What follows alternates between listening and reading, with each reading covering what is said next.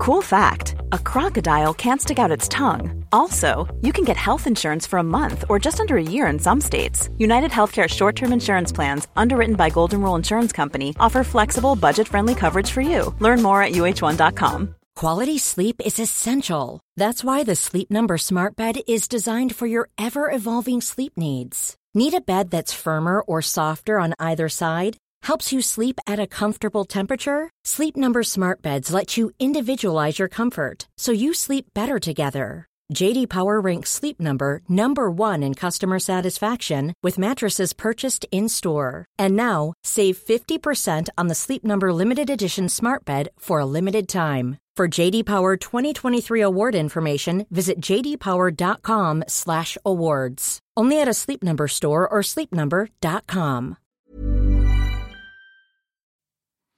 Hello and welcome to the AEW Dynamite review. I'm Michael Hamflett from What Culture, and I'm joined by Phil Chambers from What Culture to discuss everything that happened on last night's edition of AEW Dynamite. But first, if you're a fan of this sort of thing, make sure to subscribe to What Culture Wrestling on either Apple Podcasts, Amazon Music, Spotify, or wherever you get your podcasts from, for daily wrestling podcasts where we not only preview and review AEW Dynamite, but also AEW Collision, Raw, SmackDown, pay-per-views, premium live events. We hold wrestler interviews, have roundtables, and have a roundup of the week, complete with a bloody good quiz, of course, on Wrestle Culture, maybe not for about a month. This was Dynamite, Phil. Great to have you on after you did the hard yards of NXT. This is your treat. Yeah. Like, thanks for eating your vegetables at the start of the week. Well, I say this is your treat. Theoretically, this is your treat because you get to review. Parts of it was weird. And what I want to, just before we go into the review, because I'm going to feel like I'm going to be pretty hostile towards this show, to be honest. Hello. Really did not enjoy it. But so it was subtitled Fight for the Fallen, and this was around donations being made to Maui food banks and the relief fund and all that sort of stuff there. That's pretty amazing. And then I've just read news that I believe has broken today, and I will gladly be corrected if this was a thing that was known all along. But I understand that the monies collected from the Texas Chainsaw Massacre sponsorship, which was to the tune of $100,000. Yeah. They've now just said that's going to go straight to the charity as well. I don't believe that was something that was known ahead of time. I just took this as, I heard it. I only heard it today. Yeah, there happens to have been a sponsored match on this show. Great. That's really nice. Like, I think it's worth bringing that up from the top, because what we do on these podcasts is obviously just go into detail on the matches, on the storylines, on the angles, and the characters. It's a bit of pro wrestling sometimes analysis. Sometimes there's things bigger than that. Yeah, that's it. It's a bit of daft pro wrestling analysis, and I think that comes with praise, but it also comes with criticism. Yeah. And I think sometimes there's a balance to be struck, but when it comes to the real life things, I happen to think Tony Khan's got a pretty great record. I'm not going to babyface a billionaire, but just in terms of like some of the causes the company has worked with before, donated to, other organisations they've partnered with. Obviously, we've seen how well they've dealt with, like, when wrestlers have passed away, things like that. I think the record is pretty strong. Yeah. And I think it's worth highlighting that now. Like, and not just because I want to absolutely bury this match in good faith when we get to it, but it's because it can be two things. Ultimately, it can be two things, you know? Absolutely. Like, I thought this episode was trash. I thought that match in particular was a nightmare, and I'm saying that, like, as the Jeff Jarrett apologist, not just of this office, but maybe of the entire wrestling fan community. But forget all that. This element of it was very nice. Yes, absolutely. Yeah. As far as billionaires go, he's one of the better ones. As unethical as it is to be a billionaire in the first place. Yeah. So with that sort of out of the way, bit of a disclaimer and all of that sort of stuff, to the more general tone and form of the podcast, overall thoughts on last night's Dynamite before we go into the weeds? The very definition of a mixed bag, I would say. There was some good stuff in there. First match being like one of the high points, I think. But yeah, I mean, there's a lot, and there was a lot, and this show, they squeezed so much onto this show. I think there was like 19 segments or something ludicrous in 2 hours. There was a lot, and there wasn't much time to rest between anything. Yeah. It was next thing, which is sort of peak Dynamite, I guess. It was a Dynamite-paced Dynamite, wasn't it? Yeah, it really was. Like, it felt like they've calmed that down sort of more in recent months, but it was back with a vengeance today. It was. And yeah, as you say, we go right in hot with familiar strains of Orange Cassidy's music opening up a Dynamite Yep. for another international title defense against Wheeler Yuta. You can't go wrong opening a show with Orange Cassidy. Just makes you feel point. good, doesn't it? Yeah. You hear Jane and you think all of this might be all right. Yeah. But do you know what? I'm going to veer slightly off piste here and say this was way, way, way on the lower end of a title reign that I have otherwise adored. Yeah. I think Orange Cassidy's form is already completed in like the Wrestler of the Year ballots, even if he didn't wrestle again between now and Christmas. He's put in that much hard graft. But yeah, like we'll just go through it a little bit, I guess. But so he's defending against Wheeler Yuta. This comes somewhat off the back of obviously Best Friends parking lot brawl with the BCC and the general ongoing Best Friends BCC animosity that we've had.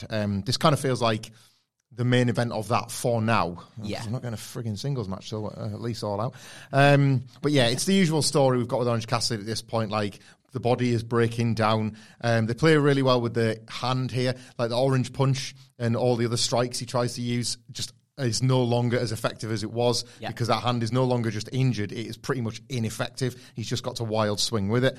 Yuta's pretty great at like deploying his arrogant character as somebody that knows Orange Cassidy very well because they kind of had he had a mentor role within Best Friends. Yeah. So he no-sells things like the pockets and the soft kicks at first. There's a point where they've brawled to the floor and then Yuta is mocking the lazy kicks and is just putting his hands obviously where his pockets would be in his trunks and he's just booting Orange Cassidy in his injured back. He's using it for a point though at the same time because he's got the hands that kind of in his pockets in his trunks, but he's like kicking him lightly but just to get him a bit closer to the ring, and then he ends it with a full-on kick to the face. An absolutely massive wallop on Orange Cassidy.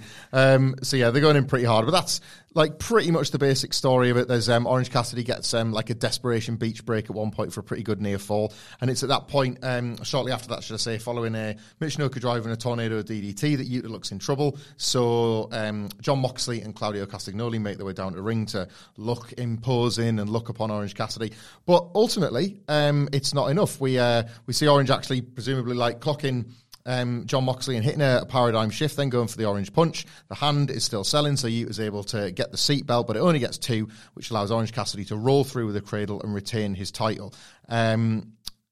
Yeah, quick thoughts on the match first, because I feel like the post-match is...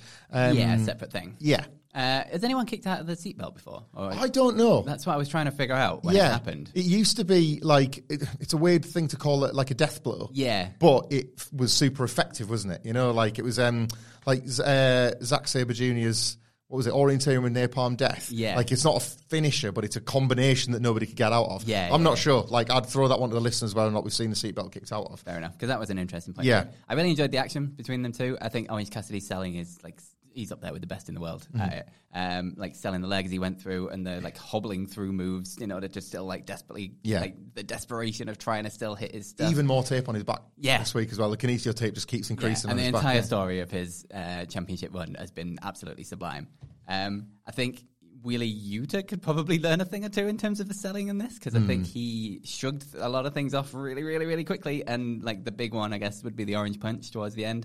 Like he hit him with the orange punch and he went down, but then the like distraction happened, and then Yuta got up in like seconds and was straight back into it. Like absolutely nothing had ever happened to him. Like he wasn't even like dazed or confused or anything. He was straight back into it, and it's like that takes a little bit off, like a little bit of the shine off the move kind of thing. And it is like. It is his finishing move. Like there should be something there. But yeah, the back and forth action between the two was great, and it just like I just wish it was leading to a Moxley singles match at the pay-per-view at All In. Anyway, look, this is going to kind of be really do. It's going to be the theme of this review, realistic, isn't it? That sort of line of thinking. Just on that, really briefly, like I wasn't anywhere near as high on this one. I was kind of I was disappointed. In like on those terms, because of it being Orange Cassidy and Wheeler Yuta, expectations were high, and I think where this fell down for me personally, and there might be something in that, you know, about Yuta selling, but they didn't. There wasn't much drama going in that there was a title change, and that's been one of the thrills of the Orange Cassidy International title reign, especially as he gets more injured. Yeah, like you feel like even when he's paired with an opponent where this would be like a major upset, the breaking down of the body justifies it a little bit. So in my mind, every match should kind of come with that level of stress at this point. And they never really achieved that for me. And for those two, that was what I was quite surprised about. I kind of thought, I don't have it going in, but they'll find it for me in the match. And I just never really got there. And maybe, to your point, there's maybe something to do with you selling. Maybe it was just, I am watching two guys go through the motions so we can get to the post-match. Yeah. There was an element of that throughout. Felt like it was, I mean, as soon as Blackpool Combat Club came out, it was waiting to see what happens with that rather than what the actual finish was. Like, I think the first 5 minutes of the match was way better than the end 5 minutes. Yeah, that's probably fair, They really started it hot. Like, they came out, they big running knee, like, straight away. Like, they came out really, really hot and really quick. And the back and forth and the like combinations between the two were really, really good for those first few minutes, leading to the bit on the outside and the pile driver on the floor. Yeah. And then it was probably after they got back in control, and I guess when Wheeler Yuta got back in control, it maybe like fell down a little bit. You're kind of waiting for the Orange Cassidy's rise and eventual victory, The post-match is, obviously, I feel like what the two of us have been putting off talking about a little bit. So naturally, the BCC immediately getting on the beat down on Orange Cassidy, which brings out the best friends who even the sides, but seemingly, because they're crap, cannot quite even the fight, which means that the baby faces, as with all traditional wrestling storylines, Phil, suddenly have a 6-on-3 advantage. When the Lucha Brothers, well, 7, I guess, if you want to count all the bodies technically out there, but the Lucha Brothers come out, so then the BCC are really knackered. And then just to ensure that they're dead and buried and never coming back, Eddie Kingston makes his return then. So I found the ordering of all that very strange. Like, it's Eddie Kingston returning to television off the back of a G1. Yeah. Like, when he last returned, I think it was maybe obviously about 2-3 weeks before the G1. That was electrifying, just to have Eddie Kingston back. And he brings that energy and that, like, urgency, which is tremendous. But the layout of this just felt all wrong to me. And all with entrance music as well, which is always really annoying in these situations because it makes no goddamn sense. Just like, someone's just sat there waiting, especially with them staggering it and Eddie Kingston coming out last. It's just, you guys go, I'll wait a minute. Well, and, there's sometimes when you can kind of wave that away with, like, look, this is the magic of wrestling television. Yeah. You kind of have to, like, stagger these pops and you want to get the desired reactions or whatever. And Kingston's great on the mic, but so it's as...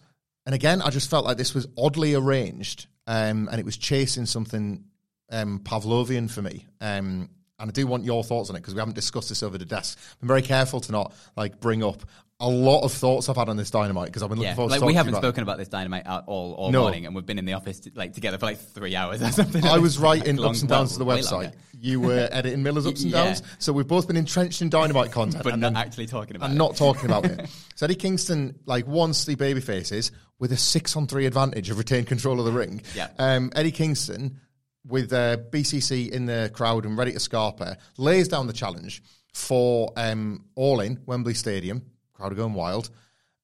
6-on-6 stadium stampede. So it's a slight diversion from I think in Meltzer's rumor roundup that otherwise he was spot on with, he pitched it was maybe going to be a trios. Yeah. And now this is obviously they've bolstered the numbers, which makes a bit of sense because BCC have had the stuff with Lucha Brothers and with Best Friends and it's Kingston and Moxley and all that kind of thing.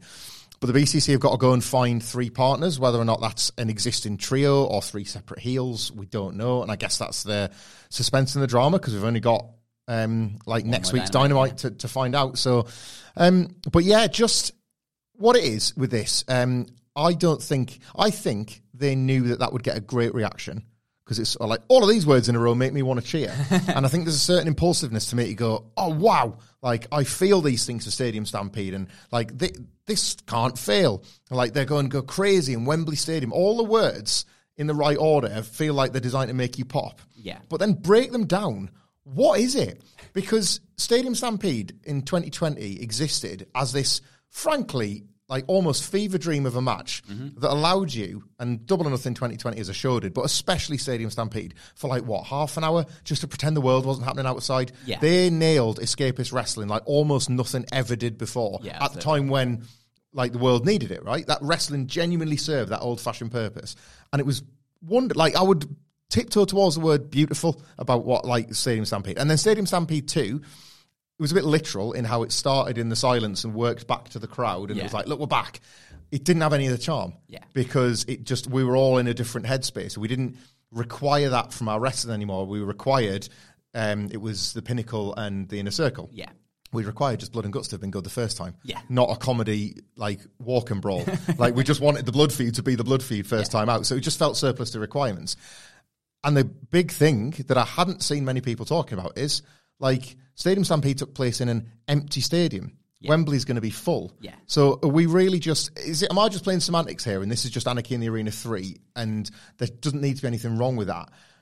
Like, or is there a sort of a wider criticism here that 6 individual walk and brawls split across an enormous 80,000-seater stadium, all to say end with 2 people having a pinfall exchange in the ring? Yeah. Isn't that great? Is that like, I don't know, am I just in a real mood at the moment and I'm just not seeing the wood for the trees with this one? I think at the end of the day, it's probably going to be really good fun. However, it's the joy of Stadium Stampede was the fact that it was an empty arena. Like, they had the excuse to ride a horse across the pitch, ride around in like golf carts, like sat in the bar. Do all the stupid stuff where they just get to go wherever the hell they want and do whatever they want. And with crowds, like, that's going to be limited. Yeah, because you still got to get the cameras to these people. You've got to make sure everybody's safe at the same time. And so it's going to be much more limited, which turns it into just a bigger Anarchy at the Arena. And we were at Anarchy in the Arena for Double or Nothing in Vegas. And as like chaotic as it is, it's not, I didn't think it was the best live experience. Well, I thought it was different, and it definitely stood out in my mind as a thing that we've seen live. But like as watching it in the crowd, it's really hard to follow. The music contributed a lot to it. I thought, like, the music contributed to the energy. I remember me and Sidge talking about this on podcasts afterwards, and it was funny because we'd inadvertently, as a duo, replicated the feeling of the first one. You know, where the cameras would miss things, or it would get there just in time. And that was fine, because if you miss something, it's just because there's so much going on. Yeah. It was like coordinated uncoordination, the first one. I loved that.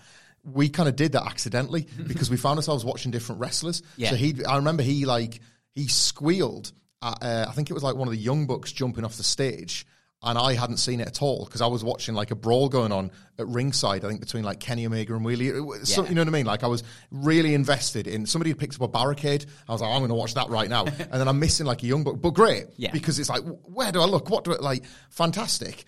I think that's incredibly hard to replicate in an 80,000-seater stadium. Yeah, like you can't scaling it up. Like, we were in a half full. Yeah, but it's like T-Mobile Arena. I mean, there was a bit in that even the cameras missed when they went onto was it the barbed wire on the outside? That's right. Yeah. And they kind of missed it, and they had to do the replay. That was like down by the stage, by the entrance ramp, but it was down in the pit a little bit. So like all of the fans in that corner covered it up. So like, I'd say 90% of that arena couldn't see that. Yeah. And that's in like a reasonably smallish arena that's well made, with like every seat can see pretty much everything. Yeah. And you're still going to be missing really big spots in terms of like a barbed wire spot.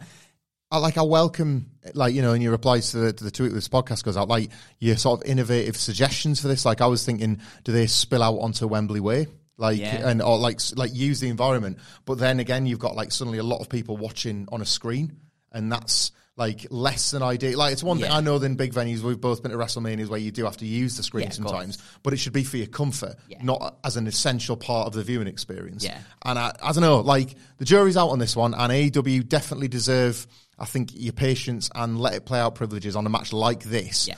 But my gut... Especially with the talent involved. Absolutely. But whether or not it was just because I couldn't help but, like, you know, that Simpsons angry sigh. Like, it wasn't just... it was like, because I'm watching, like, and there was going to be 2 segments in row where, like, a minimum of 3 wrestlers should have been involved in something more emotional, ideally in a singles program. A minimum of 3 in a group setting are trapped in a big group setting that is transparently a match to build other matches, including for a pay-per-view the following week with, quick maths, 71,000 people less in attendance.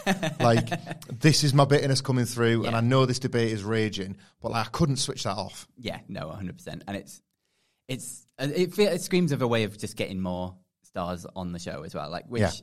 I'm in 2 minds about, because it's really nice for them to be able to, like, it's 12 people in one match that you'd be able to get out on a massive stage. Whereas, like, if you did split this up, you'd have maybe Moxley, Orange Cassidy, Eddie Kingston, Cesaro. For example, And then everybody else wouldn't have anything to do on the day, which is harsh. But as a viewer, as a fan, I think I'd rather see Moxley versus Orange Cassidy. Can we not get a giant chocolate Big Show like Andre the Giant, just put him on top of a trophy? This is true. We'll just do a big battle royale. That's the point of those things. We'll have the Tall Paul Invitational. Like, to just, like, the thing is, like, The Orange Cassidy International Title Battle Royal kicked ass at Double or Nothing. Oh, yeah, they're really good at Battle Royals. They've had some pretty great Battle Royals over the years. Like, they're not all perfect, and the casino thing he's obsessed with just never really works. Yeah. But, like, they've the had some original decent All In. ones. That Battle Royal My was God, absolutely bloody brilliant. With all the different indie gimmicks coming in for the one night thing. Like, I still feel that was I'd rather have had 8 singles matches and a big 30-man Battle Royal. Yeah, me too. You know, but anyway. Especially when the feuds are right there. Like, it isn't just people thrown together. There are, like, layers to this. Yeah. And you could be paying them off on the grandest stage. I know, man. Look, I don't want to... This is it. It's going to sound like we've got an agenda here, and we haven't. And the last thing I want to do is bore our listeners with just ranting on about wrestlers that should be in singles matches instead of multi-man. So next we go to Kenny Omega with Jim Ross. They're sat in Daly's place. You're right, Jim Ross should be in a singles match. Hey, man, that video of him selling that old Royal Rumble that I put on Twitter the other day, I was all fired up. I was ready to go to war for him. Kenny Omega is talking about how... he believes it's this. I would classify this whole segment as a really, really interesting bit of business until it wasn't. Yeah, it pivoted badly. So he's talking about the relationship with Don Callis that we all know, but he's going into a bit more detail about it. He says that he thinks that Don Callis picked Konosuke Takeshita not just because he saw somebody that could replace him, but somebody that knew it would actively hurt him to replace him. Yeah. They showed footage of the two of them working together in DDT, and they're kind of like, obviously Omega's got the experience and he's got the longer standing relationship with Callis, but like he kind of considers Takeshita almost an equal, and he feels like that's why Callis has done it extra mean, and he feels more hurt by that because he starts building up this relationship with Uncle Don. He says he didn't really have vacations, and when he started getting good at sport, Don Callis would come around and visit. He would bring him vitamins. He would bring him vials of substances, which then cuts to Jim Ross going, "We're talking about steroids, Kenny." But that just didn't get this was one of several really weird and disarming cuts to Jim Ross. This was in the bit where he was talking about the good points of Don Callis as well, by the way. Yeah, right. So he did this and this and this and this. Despite he was great. And Jim Ross going, "Wait a second." So like that he genuine gave me loads of steroids when I was a kid. Could have been a bit, right? Could have been a bit, but like it was one of several like really haunting cuts to Jim Ross. Like really odd. Like you're the man to speak on this, but I found this to be some really odd production choices here. Yeah. And then Don Callis emerges. So they're in obviously just an empty space in Daly's place. There's loads of room. Callis just appears. Like it's one of them sort of, it's not a sneak attack from the front, but like in real life, Kenny must have seen him coming for about like 10 minutes. It's like, oh God, what are you doing here? And Callis basically just is there to play the briefest distraction so that the Bing Bing Gang can attack from behind. It's Juice Robinson, it's Jay White, kind of following through on what they said on Collision, that they're going to prove that they're the elite version of Bullet Club. And for a feud that didn't exist on Saturday, they beat the dog out of Kenny Omega. I know that and look, I'm wearing a New Japan shirt as we record this. I know that anyone that's been in New Japan or was in Bullet Club or all that will understand that Jay White turned on Kenny Omega all the way back in 2017 when he first joined Chaos and then took over leadership of Bullet Club when Kenny Omega was gone. Yeah. So I understand that there exists this maybe lingering competitiveness between the two. Mm-hmm. But Jesus Christ, this was a total mugging. They had him tied up in the cables. They smashed him with a steel bar. Nearly broke a 2x4 over his back. Yeah. It was a pretty vicious beatdown.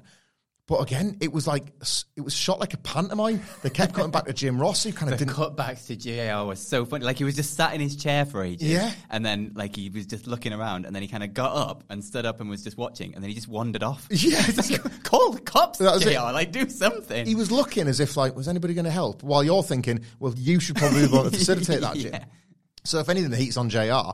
But maybe he's a secret member of Bullet Club Gold. Maybe. But they're just decking Kenny Omega, leaving him laying. That kind of opens the door for Takeshita to come in and get the last killer blows on him, which ties this whole thing together. There's three of them, Phil, right? And there's only one Kenny Omega. But don't worry, if you'd not quite had your fill of terribly produced vignettes, Hangman Page is at the inverted commas hospital, right?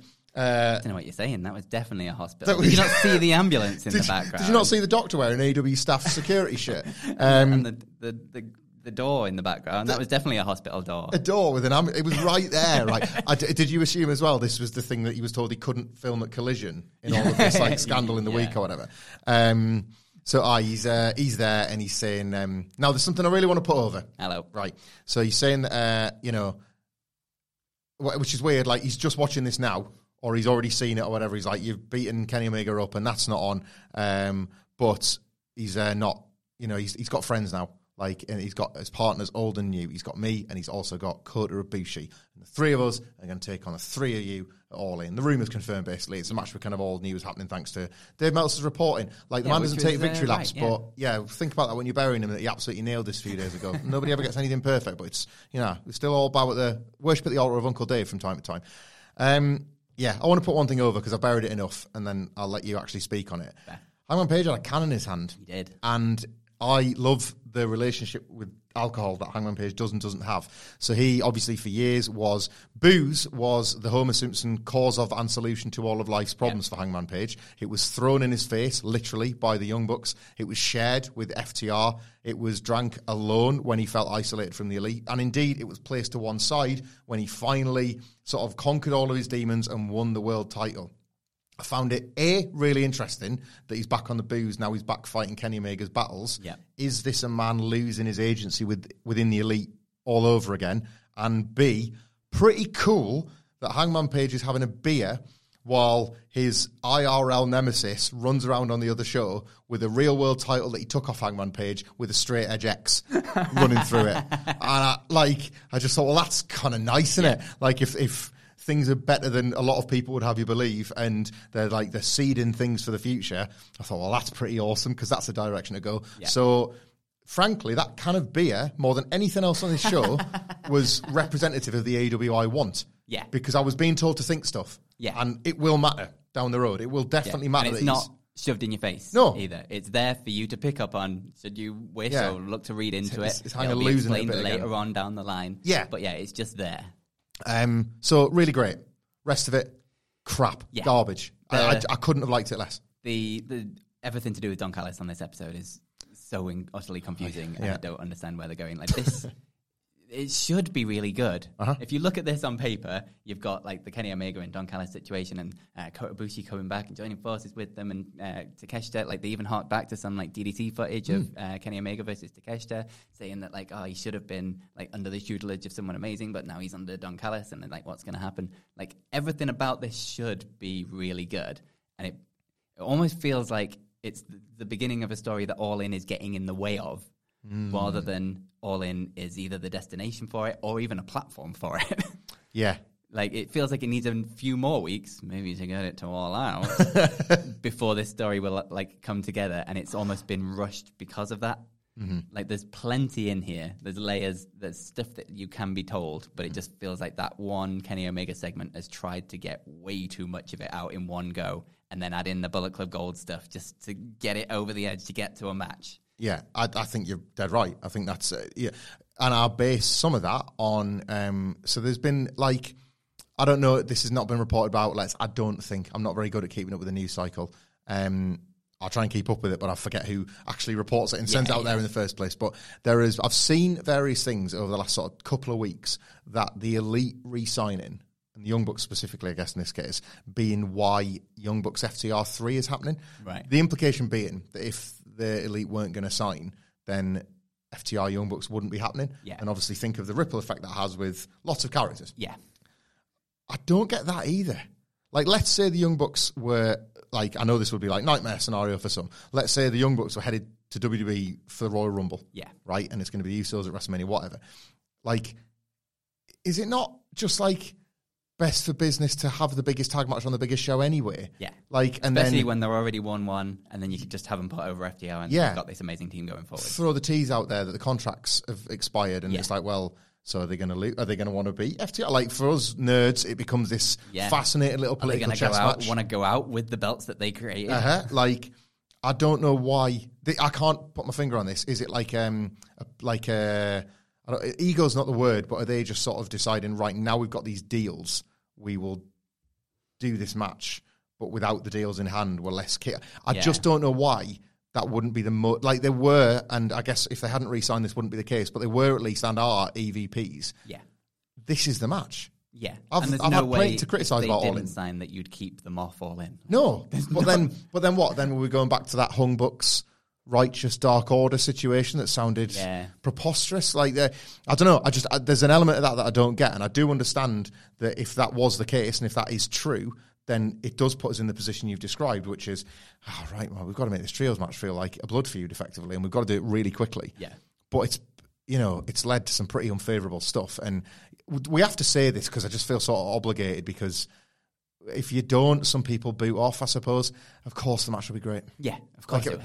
Obviously. The ceiling for this match is 5 stars. Yeah. Like, it's Kenny Omega and Hangman Page working sort of in sync again. Yeah. If you're going to get... Throwing the Golden Lovers into that as well. If you're going to get an Ibushi performance the likes people want rather than at Blood and Guts, it's going to be in a more focused Golden Lovers environment. Yeah. Jay White rules. Juice Robinson rules. Konosuke Takeshita rules. Like, nobody... Yeah. If they're saying that, they're lying. Yeah. Like, the ceiling for this match is 5 stars, and yet it feels incredibly Dynamite and nobody... Yeah. Not nobody wants it. I'm not speaking for everybody. Plenty of people don't want it. Yeah. I think maybe it says more about how Dynamite is booked in general, that we do get a lot of this style of multi-man tag matches thrown together, which I'm not against, don't get me wrong. New Japan do it all the bloody time in between big matches. They'll do the big multi-man things. But I guess because that has become such a norm, and you on a weekly basis end up with incredible talent in these trios type matches, that you're kind of spoilt for it almost, that it then doesn't feel as special when it's happening on something, and especially when it's happening as something as big as All In. Yeah, your New Japan point there, I'd previously, flippantly a little bit, but suggested that we're going to the Backlash to All Out's WrestleMania. Yeah. I think the better comparison here is the New Japan Road to. Yeah, we might have found ourselves stuck on the biggest road to ever. And and you mentioned Don Callis and the Don Callis stuff not making sense. Yes. So it's Don Callis who closes the Don Callis video from the ring, where he's waiting with a picture or something on a framed item underneath a sheet in the ring, and he's waiting for Chris Jericho's answer. So he brings Chris Jericho out. Jericho is quite stern-faced and quite ruddy about it, but he says, look, I don't join factions, I create them. But because I can't trust the JAS, I will join the Don Callis family. Callis himself looks shocked. Yes, great, and goes to give him a hug and everything. Seems relieved, if anything. Has obviously not necessarily expected that as an answer, and says, great, let's get out of here, let's go beat them some rednecks in the bar like the old days. So they go to leave, and then right as Jericho's halfway through the ropes, he just looks back and says, oh, what's that picture? And Callis is like, oh, no, it's nothing, it's just another bad news one. We'll get it another time, it's fine. And Jericho's like, no, let's go and have a look at what this is. And he pulls away the sheet, and it's another one of those incredible artworks, this time of Don Callis holding Chris Jericho's severed head. Jericho is shocked and angry and says, oh, so this is what you were going to do, was it? This is what you expected. You thought I would say no, and then you would just have me beheaded? Is that what you were thinking? After everything I did for you, you weren't anything to do with this industry before Chris Jericho came back into your life all those years ago. Goes on this sort of rant about Don Callis and what a kind of scumbag he is and what piece of garbage is, but somebody that he would have been prepared to be in league with because of all the history that got between them. And then Callis flips that back on him and he says, no, Chris, I didn't think you'd say yes because your ego's too big. You're sort of previous. I should point out that Jericho said that getting back with Callis might get him back to the world title. Yeah. Shivers down our spines. And this was to Callis's point. You've got this big ego. I never would have imagined you would have gone with me because you think you don't need me. You think that you can just do this all on your own. And, at this point, Jericho is fuming with the situation. He feels betrayed, which, just want to put a pin in that now, which means that yes was definitely earnest. Yeah. He was ready to join this group, right? Yeah. So he's fuming with Don Callis, so he goes to attack him. He starts attacking him in the corner, at which point Konosuke Takeshita is in the ring. The ambush is on. Jericho starts to fight back, starts to overpower Takeshita, at which point Will Ospreay appears. He's there to be the difference maker, wallops Jericho in the head with a steel chair, busts him open, lays out the challenge, does he? No, I don't think he does, does he? They just beat him up. Jericho does that later. That's right, yeah, sorry. Beats him up, and then they pick him up so that Don Callis can use the picture to smash over the head of Chris Jericho while he's already bleeding, but he's laid out more. Yeah. And then, just to tie a bow on this for the night, I guess, later on, we see Chris Jericho getting medical attention. He's with Renee, and then he says... my favourite thing about this bit is he's backstage, he's on the medical bench or whatever, and the medic is there, dabbing his head, but she's not actually touching his head with the cloth. She's trying to wipe away the blood, but she's a centimetre away from his head. They need the blood for the visual, so she can't actually touch it. It's so stupid. Just don't have her in the shot. You remember that video that did the rounds of Prince, now King Charles? There was a pen quite close to his hand, but not where his hand was. So he's like, get that away. Jericho has that same shoeing motion to this poor actor playing a medic or whatever it is. Get away, get out my shot. I'm Chris Jericho, damn it. And in this, this was very like, again, like I think you had to do a few laps here, but like he tried. He was like, oh, you want to beat me down, you want to bludgeon me? Well, how about you bludgeon me on the biggest event of all time, All In, blah, blah, blah. We were going to fight at the Tokyo Dome in 2021, but obviously that couldn't happen because of the pandemic. So that's why this is okay to take place in a stadium. People on the internet, they're angry that I'm fighting Will Ospreay. That was like 100% a shot, wasn't it? Like the sort of, I've read the comments. You don't think I should have the match. So this is why we're doing it. So 1-0 to me, actually. I thought that was a bit of a snake move. But anyway, that's like, so the match is signed. We've got the graphic. Will Ospreay's agreed. So, right. Let me, you know when we're doing the NXT thing? Yeah. And I was like laying out the Heritage Cup story. Yeah. And you were like, so that was that. No, Phil, it wasn't that. It's this. Let me just get this right. Chris Jericho last week is ousted from his heel stable and kind of generates sympathy as a babyface that has been abandoned by his friends and he doesn't know what to do. Yeah, so even though he was abandoned because he's a bit of a dick. Yeah. It was played, wasn't it, as like, well, I guess I'm all alone then. Because Sammy Guevara's like, I'll stick with you. Yeah. He's ostensibly a face in this. So the babyface Chris Jericho walks the aisle with this big decision to make. And let's just say this was the hottest story in wrestling, you would be begging for Jericho not to join him, wouldn't you? Yeah. You would be, please, Chris, don't do it. Because you've paragon of virtue, as you used to call yourself. Slap him in the face, say, I'll never, ever be with you again. Or like say yes, but then it's a ruse. Yeah. And you've set up and the JAS have like come back to your side and you're going to turn on him or whatever. So he says yes. Like, again, if this is the hottest thing in wrestling, you're heartbroken. It's not. So you're just like, So, all right, it's a yes. When's the twist? And he's not just said yes. He said yes because of incredibly selfish means that he wants to use this situation in order to get back to the championship. Yeah, like F my old friends. Yeah, exactly. Like they've abandoned me. So now we have to take last week's thing as a full-on shoot. Yeah. The JAS have abandoned Chris Jericho. So, like, the sympathy was real, but F them. Like, so you don't need to be sympathetic for him anymore. He's got the Don Callis family. Yeah. Callis, who has put the picture in the ring, has gone to great trouble and expense to get this picture made, has assumed that his 6 to 8 weeks worth of courting has failed. Yeah? Yeah, and isn't even going to give it a chance to succeed. This thing that he's put a load of work into, he already assumed would fail. That he obviously desperately wanted, otherwise he wouldn't have put this much time and effort into. Right. So at the point at which Jericho said yes, rather than Callis going, look over there, and then grabs a picture and smashes Jericho over the head with it. Yeah. Or says, look over there, and then grabs a picture and throws it out the ring. Like, Jericho didn't see it and he didn't watch the show, so we'll be all right. Yeah. And then we know that, like, Callis didn't want him. Where's this going, you know? Yeah. So, am I right? Are we up to speed? Yeah, I think so. They're going to leave together. Jericho sees the picture, obviously. He goes back and, he's like, you were going to screw me? And then that's effectively a babyface turn. Yeah. That's 3 turns for this one segment, right? So he's turned babyface on Callis to say, no, F you, like, you'd be nothing without me, whatever.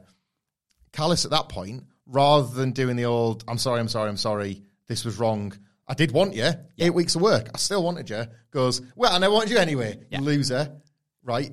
Yeah? Yep, and gives loads of legitimate reasons why he didn't want him. Good, like, nice 8 weeks. Well thought out. Yeah, nice 8 weeks well spent, Don. At which point, the ambush that he planned goes ahead. Yeah. And it ends. But only because Don Callis was in trouble, not that, like, he'd called for something to happen. Yeah, right. Jericho was, like, strangling him in the corner. So had that not occurred, Takeshita and Ospreay would have just had to sit on the hands. Yeah. Right. That's a layer I didn't even think about, but yeah, good point. So then they ambush him. Yeah. 3-on-1. Yeah. Right. I know the opening segment told us that having double the amount of men is a babyface trait, but let's say, like, following the traditional tenets of wrestling, 3-on-1 ambush where you bloody the guy makes you the heel. Yeah. Where's All In taking place? Phil? Where? London. Who's from Wembley. London? Will Ospreay is. Right. Yeah. So he's the heel going into this massive match that is apparently, it's actually 2 years in the making. So, like, and you're the heel for it. He's in front of 80,000 of his countrymen.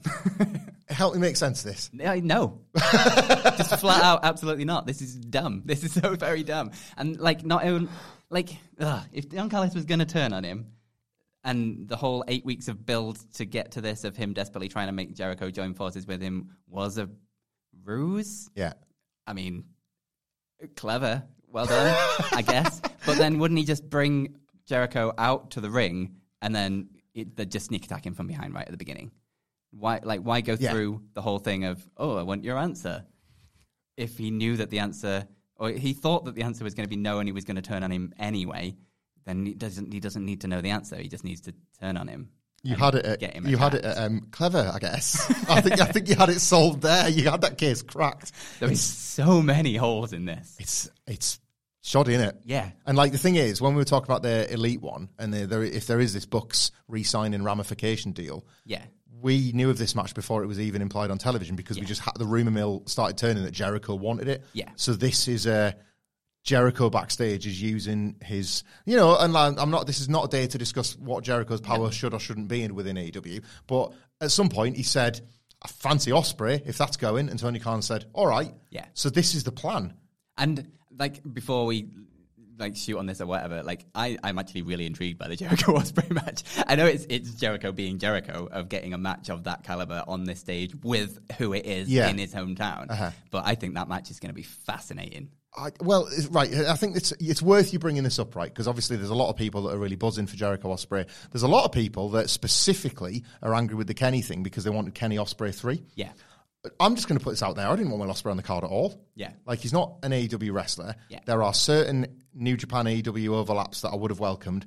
From a personal taste point, Ospreay wasn't one for me, right? He's got the big match against Shingo the night before. That'll again be for a specific audience that people love. He's not my guy, Ospreay, and I didn't really want him on the show. So this isn't I don't want to look at Jericho versus Ospreay. Yeah. I get the curiosity. I don't think this will be a disaster. Yeah. I'm pretty sure it's going to go on first if I think I know Chris Jericho. So it stands a hell of a chance of getting that kind of reaction as well. Yeah. There's a few cases on this card where I feel like I'm watching stuff that's for the wrestlers rather than for the punters. Yeah. The one thing with this, if we're looking at this as they've told it to us, the one thing we know for sure is that Ospreay is a heel. Yeah. In the UK in front of 80,000 people. Okay, fine. Yeah, whatever. Do the Bret Hart thing? Yeah. I mean, I'm sure he can. I mean... Mother's Day is around the corner. Find the perfect gift for the mom in your life with a stunning piece of jewelry from Blue Nile. From timeless pearls to dazzling gemstones, Blue Nile has something she'll adore. Need it fast? Most items can ship overnight. Plus, enjoy guaranteed free shipping and returns. Don't miss our special Mother's Day deals. Save big on the season's most beautiful trends. For a limited time, get up to 50% off by going to BlueNile.com. That's BlueNile.com. There's never been a faster or easier way to start your weight loss journey than with PlushCare. PlushCare accepts most insurance plans and gives you online access to board-certified physicians who can prescribe FDA-approved weight loss medications like Wegovy and Zepbound for those who qualify.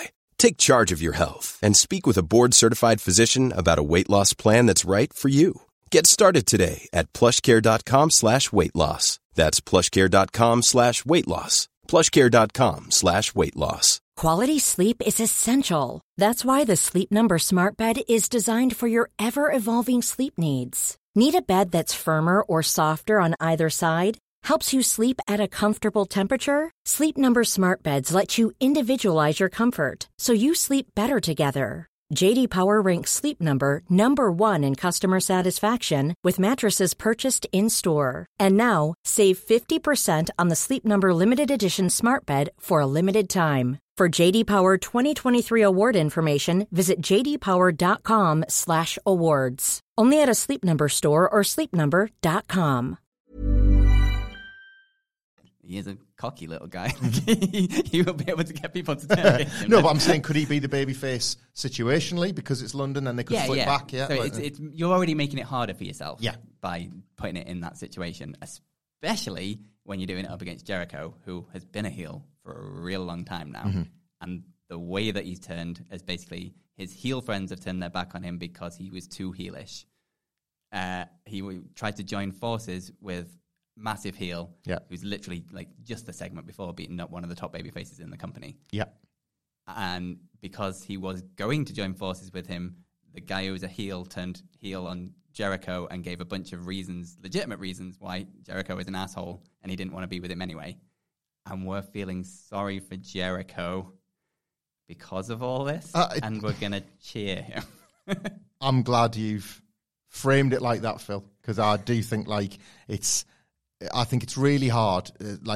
Maybe I'm just sort of too entrenched in like the discourse on X about this card, but I do think it's really hard sometimes to criticise some of these matches and how we've arrived at what we've arrived at without it sounding like you're just like a miserable Brit. To use an American's phrase, a miserable Brit that's like unhappy with the card they're getting because Chicago always wins. Right? In this specific case, it's not that. Yeah. And I think as well, like it's not.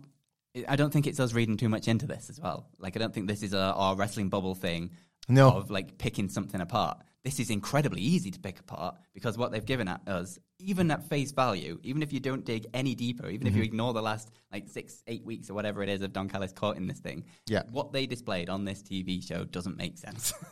Well, do you know, right, and my last little takeaway on this, and it reminded me the difference. I say this quite a lot because I used to have to apply it to WWE all the time. Think versus feel, right? Yeah. The entire Callis Jericho segment, I'm thinking, and we're having this chat, effectively. And then Sammy Guevara comes out to help him, and I feel something.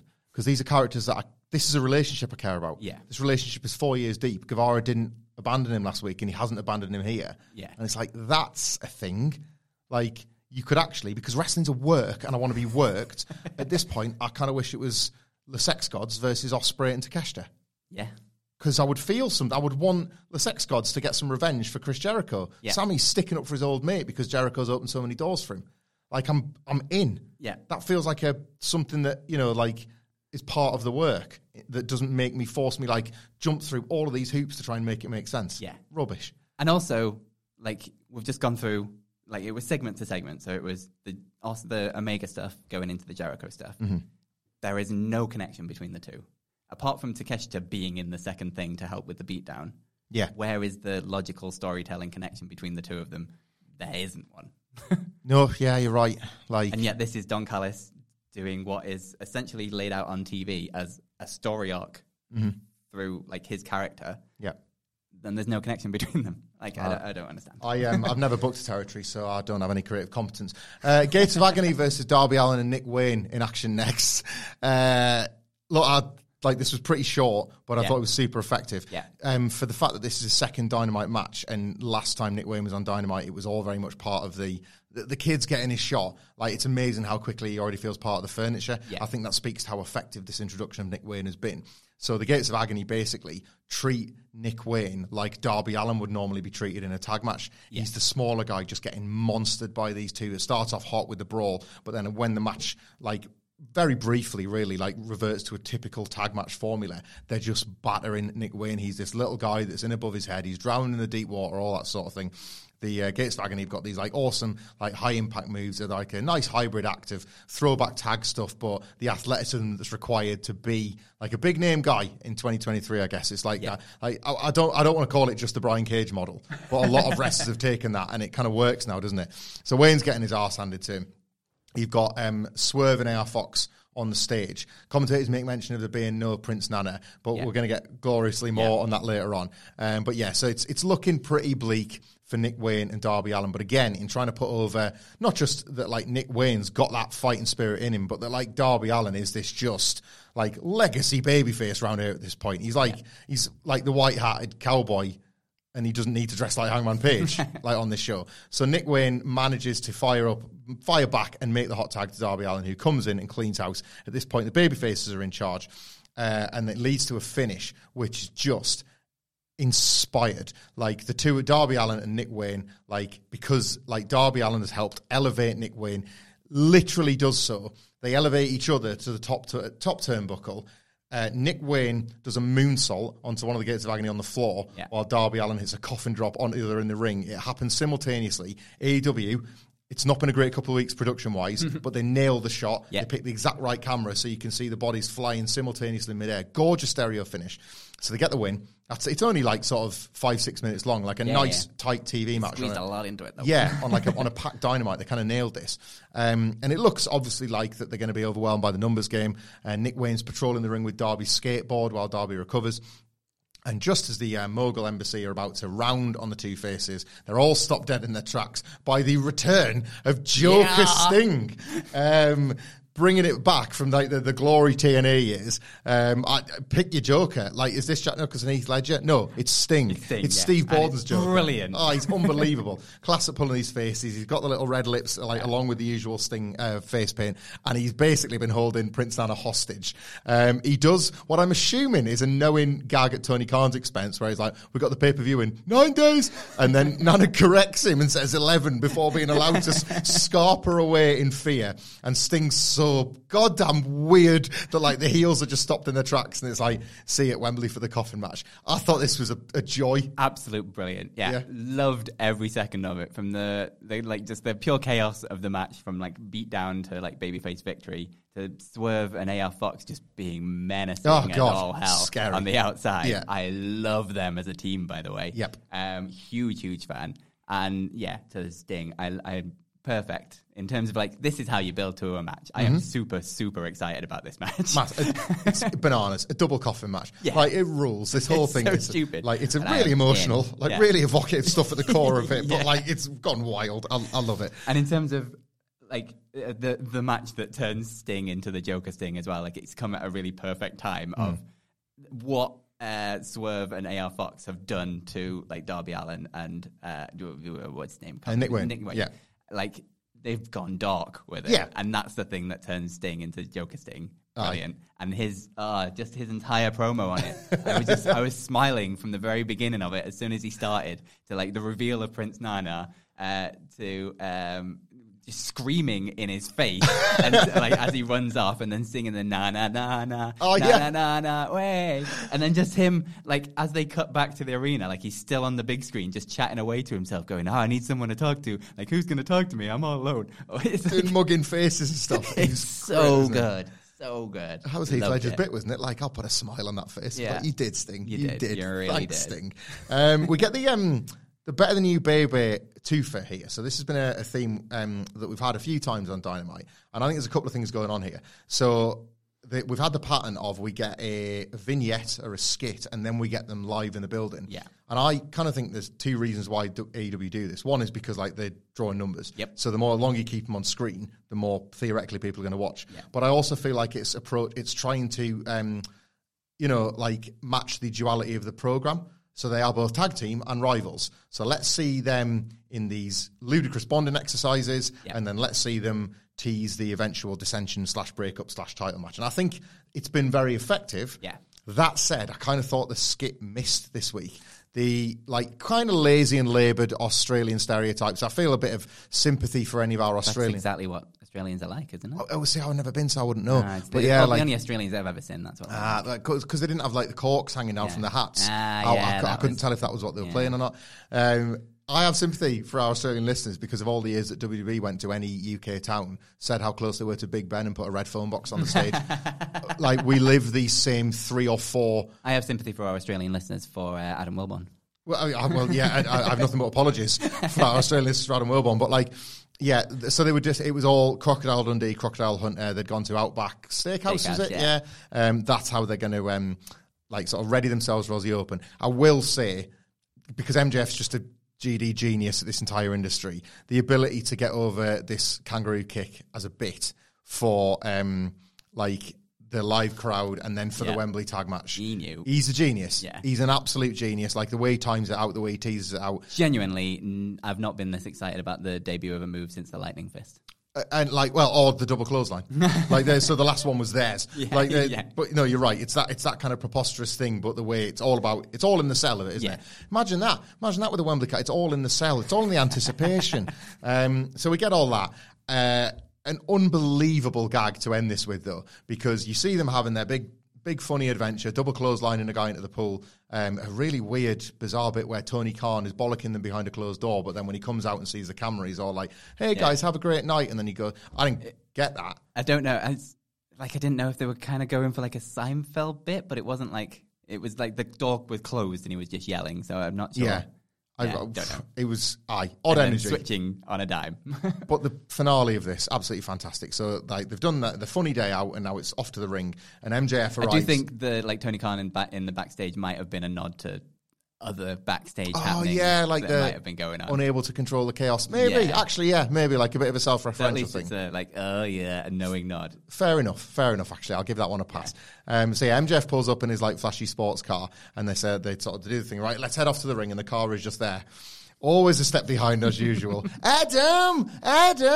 It's Roderick Strong, still with his neck brace, still with the Kingdom. He's raging. He kicks the car and he potentially injures his foot. Yeah. So, like, get that cast on there now. Like, Roderick Strong is a really underrated part of this whole storyline. We've been saying, right, because of course this is played for laughs, but this could get really serious like that. Yeah. Like, he's legit Adam Cole's mate, and at some point he could snap. Yeah. Or if Cole is hatching a plan that involves the Kingdom, like, Strong just pulls away the neck thing with an evil smile when they all beat down MJF. Yeah. There are so many ways this pivots, and all of them rule. Yeah. And that's one of the reasons why this is as good as it is. So we get the live. That's it, because MJF has disappeared off because he needs to go to the toilet because some Nashville chicken has given him the trots. Yep. So he goes off to the toilet, and then when they come back, they're both out in the ring. They're doing the usual thing. They've said that they'll come here to talk about All In, but not just the tag title match. They're going to talk about the main event. They've been nothing but straight with each other, and they're going to carry on doing that now. Adam Cole, Phil, says he needs to beat you, MJF. He needs to beat you more than anything you can ever imagine. I like that line. That before? I think that's a really good line. Yeah. I don't know. I vaguely recognise it from something, though. Yeah, maybe that's something off Seinfeld that you've seen. I can't think of it coming up in wrestling. Definitely not foreshadowing anything. No. I think it might have been the early 2000s sometime. I don't know. We'd have to have just one more fight over that. Yeah, probably. Yeah. Great stuff. Of course it was. So that's his, like, raison d'etre for All In. MJF takes the mic and says his is because of how much All In is part of his story. He kind of he believes he snuck his way onto the All In card thanks to the relationship he had with Cody Rhodes. He talks about when he was first in training, the story, which he's already told before, about writing down two names on a list. One was the Codester, one was Adam Cole. So there's that history between them. He kind of weaves the two things in. Believes he didn't necessarily think he deserved to be on the first All In, but he took that opportunity and he made a great impression on Tony Khan. And now 4 years later, All In is a full circle moment for him. And that's why it's important to him. There's a really nice detail as well where, like, they're both sort of trying to stay the right side of the line. So, like, MJF's like, you're my best friend. And Adam Cole's like, you're one of my best friends. Yeah. And that difference is quite key to the dynamic and all that sort of thing. And then, it's getting a little bit testy. But before anything can happen in terms of a fight or a pull apart or anything, you get Aussie Open rushing the ring to finally get the physicality between those two sides. The babyfaces clear the ring. Adam Cole stands behind MJF, teasing the super kick. MJF turns around. They both go, not tonight. Fans chant for them to hug it out, and they do. And we're still on the road to Wembley. Yeah. This is the one for me. It's not just because it's over. It's not just because it could go 6 different ways and you cannot call it. The fact that these two men continue to put this show over as the end of the world. That's the phrase I used with Scott the other day. Yeah. Every wrestling show should go, you have to come on Sunday because it's the end of the world. And then right at the end go, now join us tomorrow for Raw. Like, that's how wrestling works, right? It all ends, like, of course it doesn't. We know the story is going to continue past it. Yeah. But the way these two position this as the be-all and end-all is how everybody in this company should have been pitching this show. Yeah. Loved it. And in terms of, like, it's not just pitching it for the main event of that show. Mm-hmm. Being the ones to open it as well on the kickoff thing, and Adam Cole saying your ass better be in that seat at 5 p.m. because we're going to be doing something that's special. That's the business rationale, isn't it? Like how you get people in the seats for a kickoff. You can't ask for more in terms of selling the show. I really enjoyed this. I liked the skit as well because it was just so over the top stupid. But I think it gets away with it on this one for me at least because of the promo afterwards. Like if they didn't take that promo and go. Because it was goofy friends being friends, and then it was friends telling sort of serious stories about their life actually, like, this is going to go down at the pay-per-view. Like, it escalated and it took it from the stupid, goofy nonsense that was them wearing, like, Australian hats and hunting a guy with a blow-up alligator. Yeah. To selling this match as, like you say, like the biggest match of both of their careers and of AEW and of, like, that stadium and everything. If we're basing this on crowd numbers, it's the biggest match of Sting's career. Yeah. These are not... This is what I was trying to make... I cannot fathom the debate when this is now a fact. How many objective facts have we ever had in wrestling? Provable figures. Like, it is preposterous to me that, like, this is not being, like, taught. Yeah. These wrestlers will never have this again. Yeah. And we're like, it's next week. But the skill of these two guys and the confidence to be able to go from that goofy skit to that promo is incredible. Yeah. Like, to be like, it's ballsy to be able to say, well, let's just go do this. Let's go to a steakhouse and go like, oh, look, steak's on the menu. Oh, I'm really full. That was the best meal ever. To like a sort of incredibly personal feud that like could end a friendship, but they both like got respect for each other, but it's going to be the biggest match of their careers. Like, that is a ballsy move to be able to do that in what was like 15 minutes of a TV show, like running on. Like, it wasn't even one bit at the beginning of the show, one bit at the end of the show. No. It was right in That's from it, the goofiness into the seriousness, and it was handled like perfectly for me. It's I think it's another kind of like shot in the eye of anybody that very early on, and I get why people are saying this, but it's like it's too comedic and lightweight for a world title program. Yeah. That is there's a reason why that is a generic take,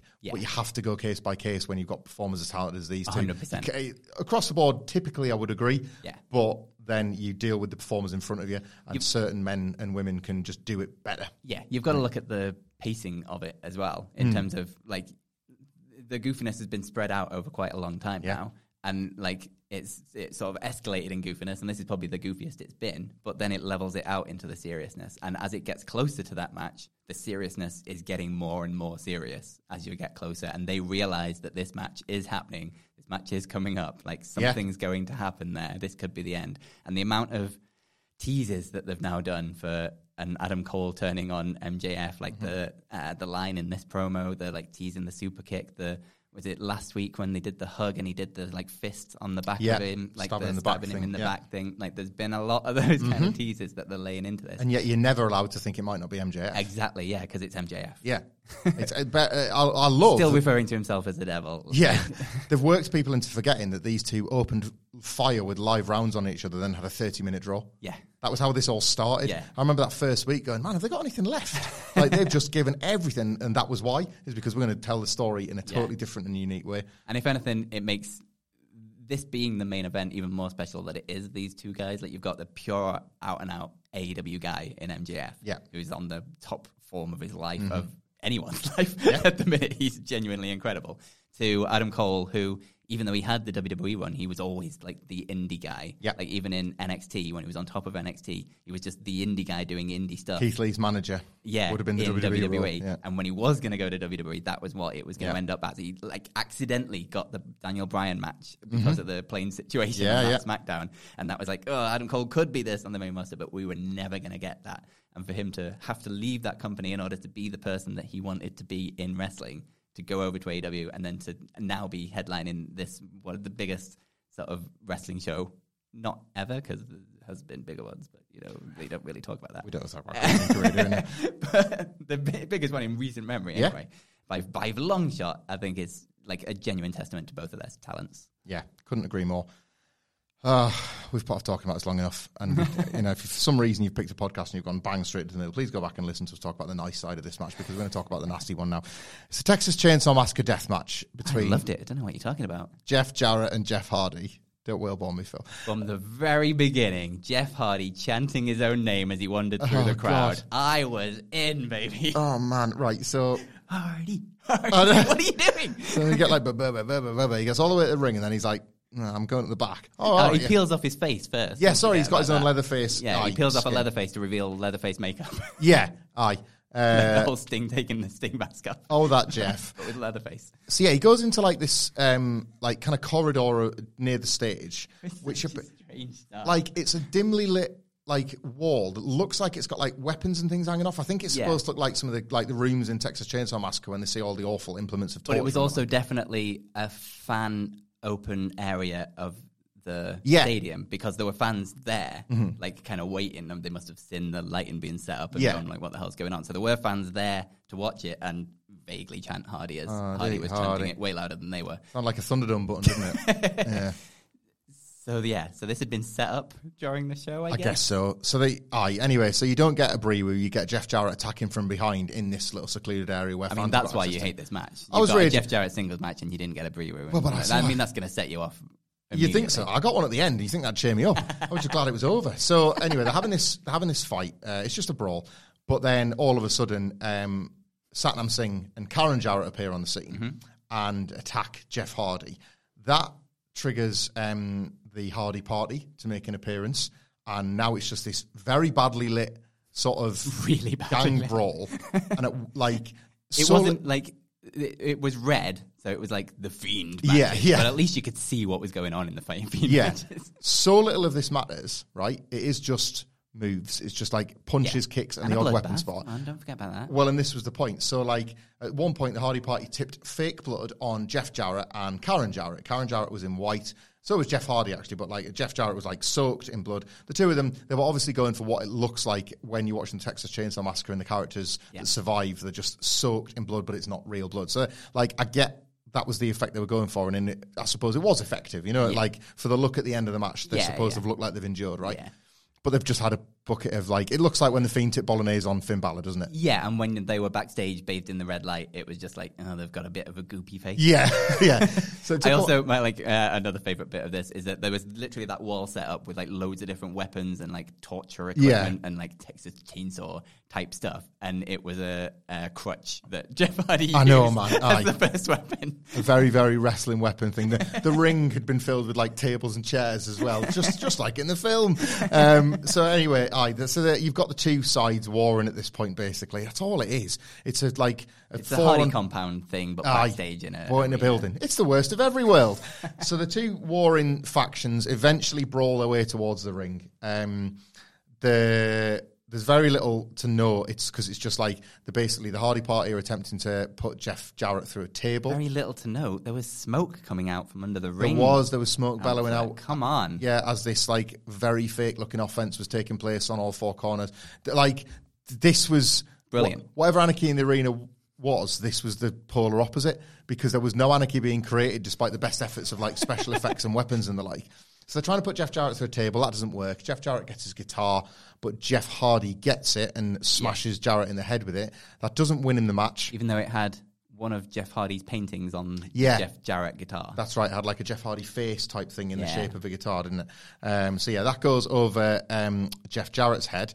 Hardy can't get the win because everybody's too distracted, because here comes Leatherface down the aisle with a chainsaw, Phil. Oh no, like Jeff's like, I wanted to beat him, but like here's a mad psychopath with a chainsaw. Don't worry, swerve turn, he's actually a babyface. So he turns on... You can't control Leatherface. He turns on Karen Jarrett and chases her out the building. No, my favourite bit of this is he comes out wielding the chainsain, swinging it around with piped-in chainsaw sounds. Yes. So that's going over like the PA loudspeakers. But then the first, can't remember who it was the first person that he like squared up to. Yeah. He has a chainsaw in his hand and he decides to just kick a dude down. Yeah. Like, you've got a chainsaw. Just a worked kick. Like, grabs a hold for a second. And then turns around and goes for Karen. So he sends Karen packing. And like, look, if I've trivialized all these weapon shots and all these moments, it's because it was all played so dumb, right? And it like, this could almost be seen as praise rather than criticism. I hated this. It's a Jeff Jarrett match and I hated it. The pacing was all wrong. The tone was all wrong, whatever. But it was dumb to like, at its core, very, very silly at its core. You pointed this out. All them torture weapons, and it's like, he's got a crutch. They're just having a very pro wrestling knockabout, Crash Holly adjacent hardcore match. Yeah. So like to the point where you've almost like sort of, Leatherface. Like you intended to look at him as basically Doink the Clown, like but slightly scary, and bloody Leatherface. And then Jeff Jarrett wins when Jay Lethal smashes Jeff Hardy in the back of the head with a hammer. Like, the pivot of, like, this sort of, like, whiplash snapping your neck so fast. Like, he's just smashed him in the head with... Jeff Hardy's dead. Like, it wasn't the hammer shot that made the win either. It was the hammer shot knocked him down, but then he got, like, chokeslammed. That's right. Yeah, so the hammer wasn't enough to keep him down. Yeah, pardon my manners. Yeah, and then obviously Satnam Singh is there to just plant like Jeff Jarrett's lifeless body on top of Jeff to win the belt, like the Leatherface Championship. The Leatherface Championship belt. It had Leatherface's face on it. It did. Some belt collectors will be buzzing to get their hands on that one. That'll be worth it. Jeff Jarrett's not stupid, is he? Yeah. That'll go in his house for a bit, and that'll get sold when he needs some money. So what a legend. I mean, this is the thing, right? We did the disclaimer at the start of this podcast. This sponsorship deal was worth $100,000. The $100,000 went to the charity. Like good things can happen from bad things, because I think this is one of the worst Dynamite matches ever. I was having a pretty bad time with this Dynamite from like the bulk of what we talked about in the first hour, and at this point, because of the tone of just how stupid it was, I was reaching for the quote-unquote glory days of the Dark Order pulling a bloody condom out of Matt Jackson's mouth. Like, I thought this was a night. It's like 10 minutes plus. Yeah, it was really this bad. would not end. Like Jeff Hardy and Matt Hardy moving in slow goddamn motion with everything. There was a point where like there was a platform backstage and like Jeff Hardy was doing his like run and dive thing. Yeah. Poor sod cannot run. So he's just slowly strolling to do the dive and like the heels have to stand there. Oh no, here he comes. Like the steamroller spot in Austin Powers. Like this made me miserable. I loved it. Oh, It was- good.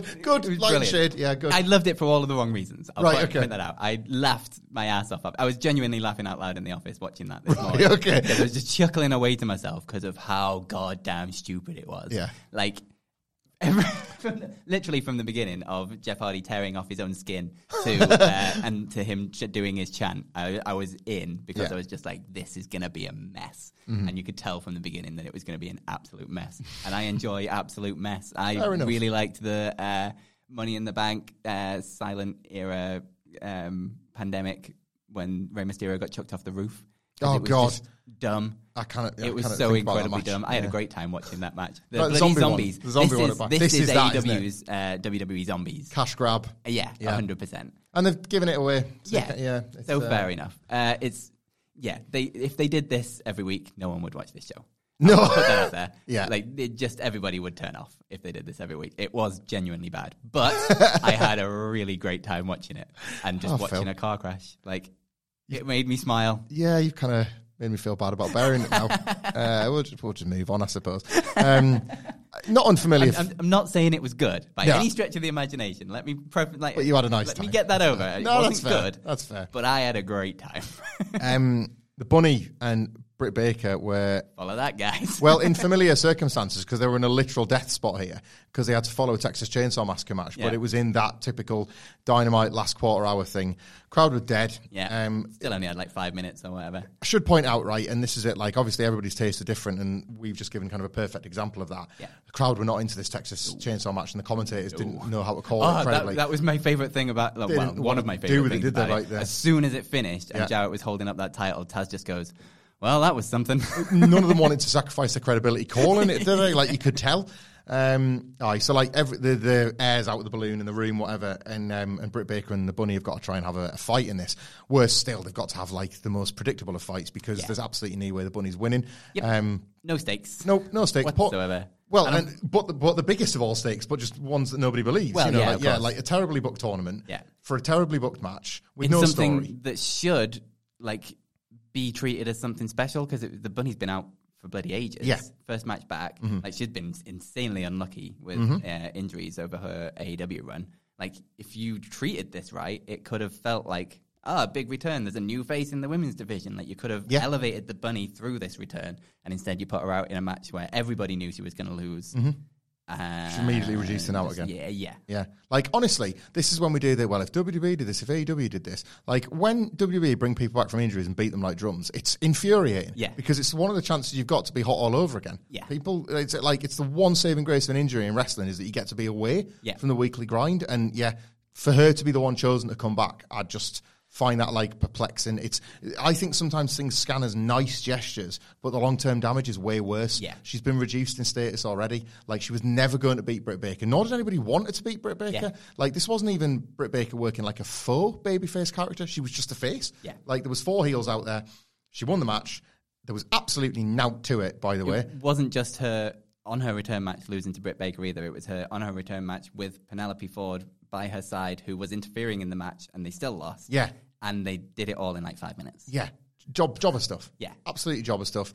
Like, Britt Baker, I think, cares. She wore the the old dentist stuff from the All In match. That's a nice, cute callback. It's an MJF thing here. Like, look how far we've come. Yeah. But then they're not at all because you're in an identical match, because even when there wasn't a company, they were still being just rammed into 4 ways without an actual angle.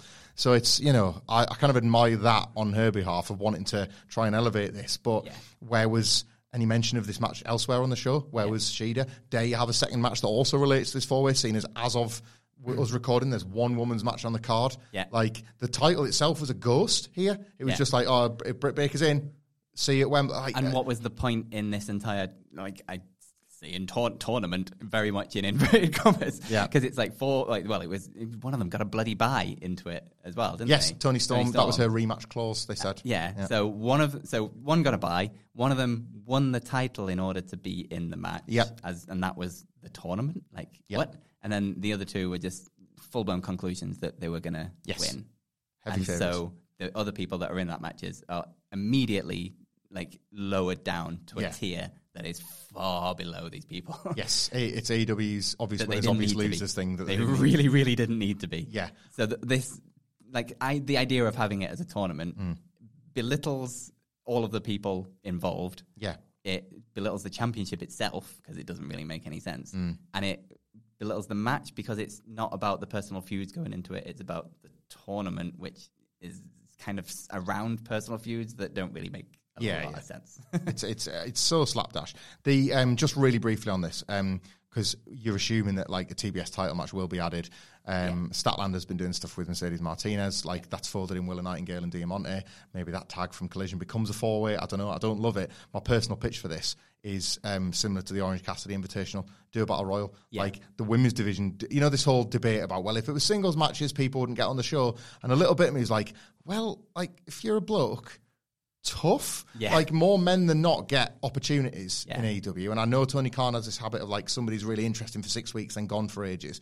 But like compared to the women, geez, there is no comparison. If you're going to do give everybody some time in front of the crowd battle royal, give it to the women's division.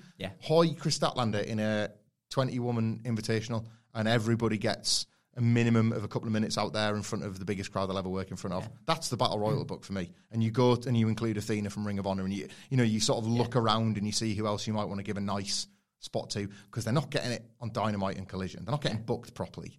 They're not in stories, are they? So no, not at all. Bring in some UK people. Yeah, I like that. If that's where you're going to be generous, Millie McKenzie in it. Absolutely, totally. That's where I would be generous if you're going to be generous at all, and I don't sense they will. Just quickly here, the Acclaimed were in action. It wasn't something previewed, but then it quickly made sense as to why that was. They were going to win a squash. Max Caster come out and does the rap. It's just a couple of losers. They've got Billy Gunn's boots, but then the lights go out, and the House of Black are there when the lights come back on. They deck them with relative ease and take the boots as a trophy. Like Trios title match, you would assume. One, they've had two. They were we were there for one. Yeah. Pretty bang average, if we're honest, but like this one's got a story at least. Yeah. They believe they've retired Billy Gunn. They've scared him off. He's going to come back. Yeah. They could win the belts maybe, even. Maybe. It could be Billy Gunn's last match ever. It could be, which makes you wonder if it's going to be at Wembley or Chicago. Well, yeah, that's true. Oh, dear. I mean, it was fine. It's building a story. It was another example of just insanely rapid-fire Dynamite. Yeah. Well, and I think that personally had a knock-on effect to the main event because the guys were obviously playing for time here. The Young Bucks versus the Guns was the Dynamite in inverted commas main event. The Guns do that entrance that people absolutely love, and then the Bucks break it up with super kicks. Yeah, and then do their pose. Which was really great, like doing the pose and the Guns light. And good use of time as well. Absolutely, like super economical. But if you're going to buy into this, right, the Bullet Club Gold have pissed off the Elite, then it would stand to reason. Like they've seen their friends beating up Kenny Omega, so they're going to get them back. I like at least the attempt to make this feel a bit real and lived in. The match, however, it's kind of every Young Bucks match you've ever seen, and that's not a criticism. But it's them kind of walking the Guns through just a selection of their high spots. The problem for me here is that this was neither an out nor summit because for a less than 10-minute TV sprint, because that was all the TV time remaining, they still tried to work the back and forth formula. The Young Bucks are going into this FTR match to determine not just, this is like the tribal combat match, right? This is not just for the belt. This is for, like, we're going to allow whoever wins to call themselves the best tag team in wrestling, right? Rethink the way you agent this match and don't share the offense with the Guns when you're working now a 9-minute sprint. Like, run them ragged, knock them about, super kick the life out of them, beat them, and like get a bit cocksure with it and say like, we're the best. We've absolutely embarrassed these guys. And I get why, because it was in the main event spot, and maybe if it had 5 more minutes, you'd have got more of a flourish from the Young Bucks, but there just didn't appear to be time to me. You work the almost like WWE tag formula, back and forth, trade advantage, Young Bucks make the comeback, Young Bucks win clean, and that's your match. It's yet another case where I don't think it's necessarily been a big advert for the match they're promoting, which we did get because FTR come out and stop. Well, we got some people staring at each other. Well, yeah. FTR come out and stop an attack on the Young Bucks because they want the Young Bucks to be fully fit. And ostensibly, this is babyface versus babyface. Yeah. And then, as you say, we get a stare down to end the show. Again, like I will say this for All In, build or no build, this is an All In match. It is. Yeah. The biggest tag match in wrestling on the biggest stage. It should be on the card, and it is. They've made the right call. I kind of thought the match was all wrong outside of the hot start. I felt like they were protecting the Gun Club. Like, they didn't want to squash the Gun Club. Yes. Like, especially, like, I mean, they went through all their moves and everything, and, like, Nick Jackson, was it, that got the hot tag? Aye. I remember it has, like, one of the best you could possibly imagine. Like, he just goes absolutely nuts, like, every single time. Always hits, doesn't it? A joy to watch. He's absolutely incredible. But, like, with the finish, because the Gun Club went for roll-up and then tried to, like, hold each other on the ropes, but then they got out of it. But then when the Young Bucks did the same thing, they held themselves down as well. So it's like, well, tit for tat. If you're going to do it, we're going to do it. So they won with a roll-up that is a sort of way of protecting people anyway, but they also run it with a roll-up with help from we outside. So like, especially the finish felt like they were trying to, like, not completely diminish the Gun Club. Like, maybe they see something there that is like, okay, well, we will need these in the future. We can't, like, completely squash them now. Which I think is a nice thing to do. But then also when you're going into a match that is as big as this with the sort of stakes of it and the sort of 1 versus 1 Young Bucks FTR, like the blow-off match kind of thing, it feels like they should have won a little bit more decisively, let's say. If I'm going to be generous, could this be a case of what they tried to do with Omega in 2019 that didn't really take, where they're almost like doing themselves down on purpose to look like they're trying to find the form? It's like that Real Sports story. Yeah. Like the Young Bucks at the moment they've been dicking around in trios and multi-mans that they're not, like, look at FTR, man. Like, having these title defenses on Collision, they are at their best, they are at their peak, and they are ready. Yeah. And the Young Bucks aren't. So they've almost got to, like, overcome some internal obstacles, and they've got to find, rather than, like, being the best, they've got to find their best to win. Like, am I being generous there, or is maybe that's... I mean, maybe they've cheated. You know, they've grabbed the ropes just in inverted commas to beat the Guns. Yeah. Is that, like, their way of indicating we're not peak here, we're kind of faking it till we make it? I mean, there's plenty in there that could inform that, like from the very beginning with the sneak attack from behind during their entrance. Like, it is like a personal thing with the Elite and the Bang Bang Club. Yeah. So that informs that, but like at the same time, it's the Young Bucks wanting to get a little bit ahead because they're not sure, like, if they've got it against these guys. It, like, straight to one of them doing the dive off the stage, like right from the very beginning. It's like, well, let's take these guys down quickly, kind of thing, and go full in with it. And it kind of goes like, I mean, there's like people saying online a little bit that like the Young Bucks are kind of phoning it in, or something, or like they're not like at the peak of what they've ever been doing like recently, like. That the first 5 minutes of this kind of goes against everything that you could be said about them, because they went really, really fast, really quickly right at the beginning. I do love that about the Young Bucks, is that you could argue sometimes even when they're only like in sort of like a middle gear, like a third gear, just because they're so good, they're still vastly superior to almost everybody else who's ever done it. Ludicrous. Yeah. Aye. Well, just a bizarre episode of Dynamite. Like I got a tweet, a message this morning from Simon Miller that probably sums it up, where he just says, where is it? Hang on, he just says, hey dude, how's it going? What a bonkers episode of AEW. Yeah, like, honestly, my head was sort of spinning off the back of this. I know I didn't like the vast majority of it, but either way, like, it was just... It undulated and spiraled, and I still can't fathom that All In is next Sunday, so I would consider it ineffective. But what did all of you listening think? Am I just stuck in this miserable funk at this point? The debate rages on today. Now the matches, we had the rumour row, and now we're having the confirmation row. So like, it's just it's a continuation of the weekend's aggro over this card. So it's definitely like a hot button topic, I think. But let us know what you think about this Dynamite in the comments below. We'll get the tweet out later on.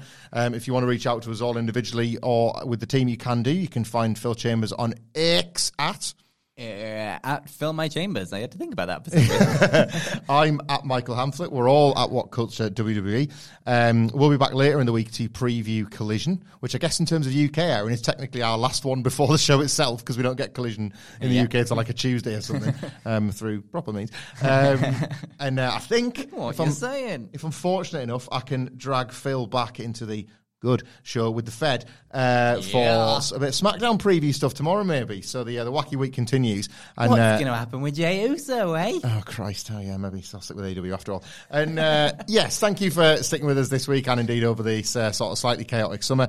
And indeed, spend some of your time with us today. Until next time, we will see you soon.